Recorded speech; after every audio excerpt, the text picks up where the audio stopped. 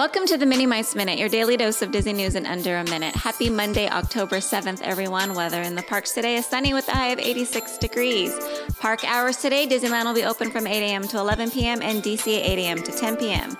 Today in the year 2002, A Bug's Land made its debut in DCA. Sadly, A Bug's Land ran its course and closed on September 4th, 2018.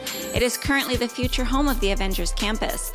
Attention parents of small children with strollers. According to Disneyland.com, beginning today, guests will need to fold their strollers before boarding the trams and all other Disney transportation for the safety of all guests and cast members.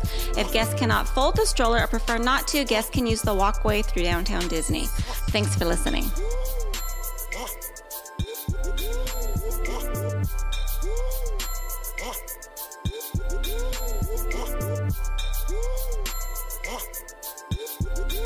Hey guys, it's Gary V. Be kind and spread some magic.